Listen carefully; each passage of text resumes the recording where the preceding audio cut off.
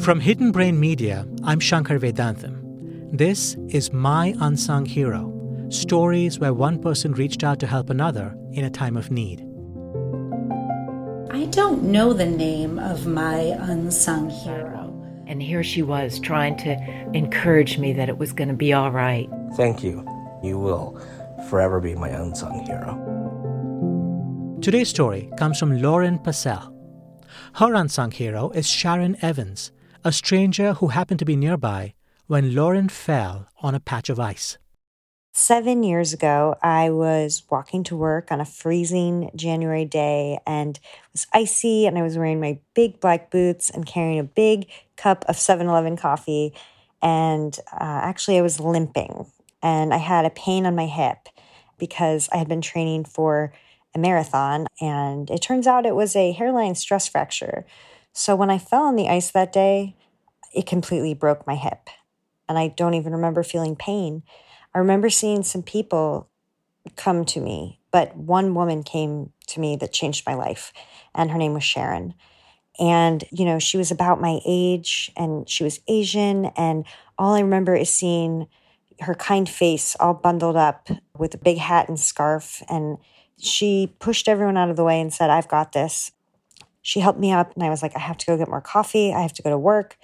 And she was like, "You're hurt." And I didn't even know that I was hurt. But the second she said that, I realized that I couldn't even stand up and that I was in a ton of pain. So she said, "I'm going to help you get a cab." And I said, "No, you don't have to do that. I'm sure you have places to be. Please don't. I can do it." And honestly, the second time she said, "No, I'm getting you a cab," I thought, "Oh, thank God. I don't think I can do this alone." So the cab came, and she said, "You know what? I'm going to get in the cab with you and go with you." And I said, "Please, Sharon, you have to go to work. This is ridiculous. I can do this by myself." But in my head, I'm thinking, God, please have her get in the cab with me. I can't do this alone. She gets in the cab with me. And she says exactly where to take me, which is NYU Langone, to the emergency drop-off, which I never would have known to say that. So we pull up, and she says, "You know what? I'm going to go get the wheelchair for you, and I'll wheel you in." And I'm like, "Please don't do that. You've done so much already."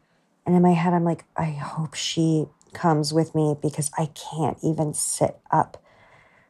And she wheels me in.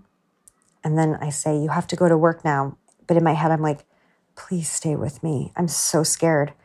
And she stayed with me. She helped me with my paperwork. She helped me go to the bathroom. And she put me in good hands.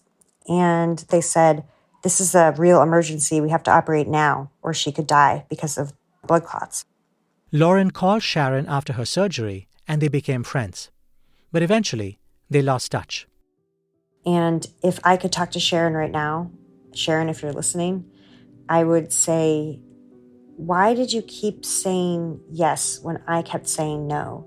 And how did you know me so well? How did you know that I was hurt? Because I might not have been able to run again. I might have died if Sharon hadn't have shown so much kindness. And so thank you, Sharon, for saving my life. And I hope one day I can pick someone off the sidewalk just like you did for me.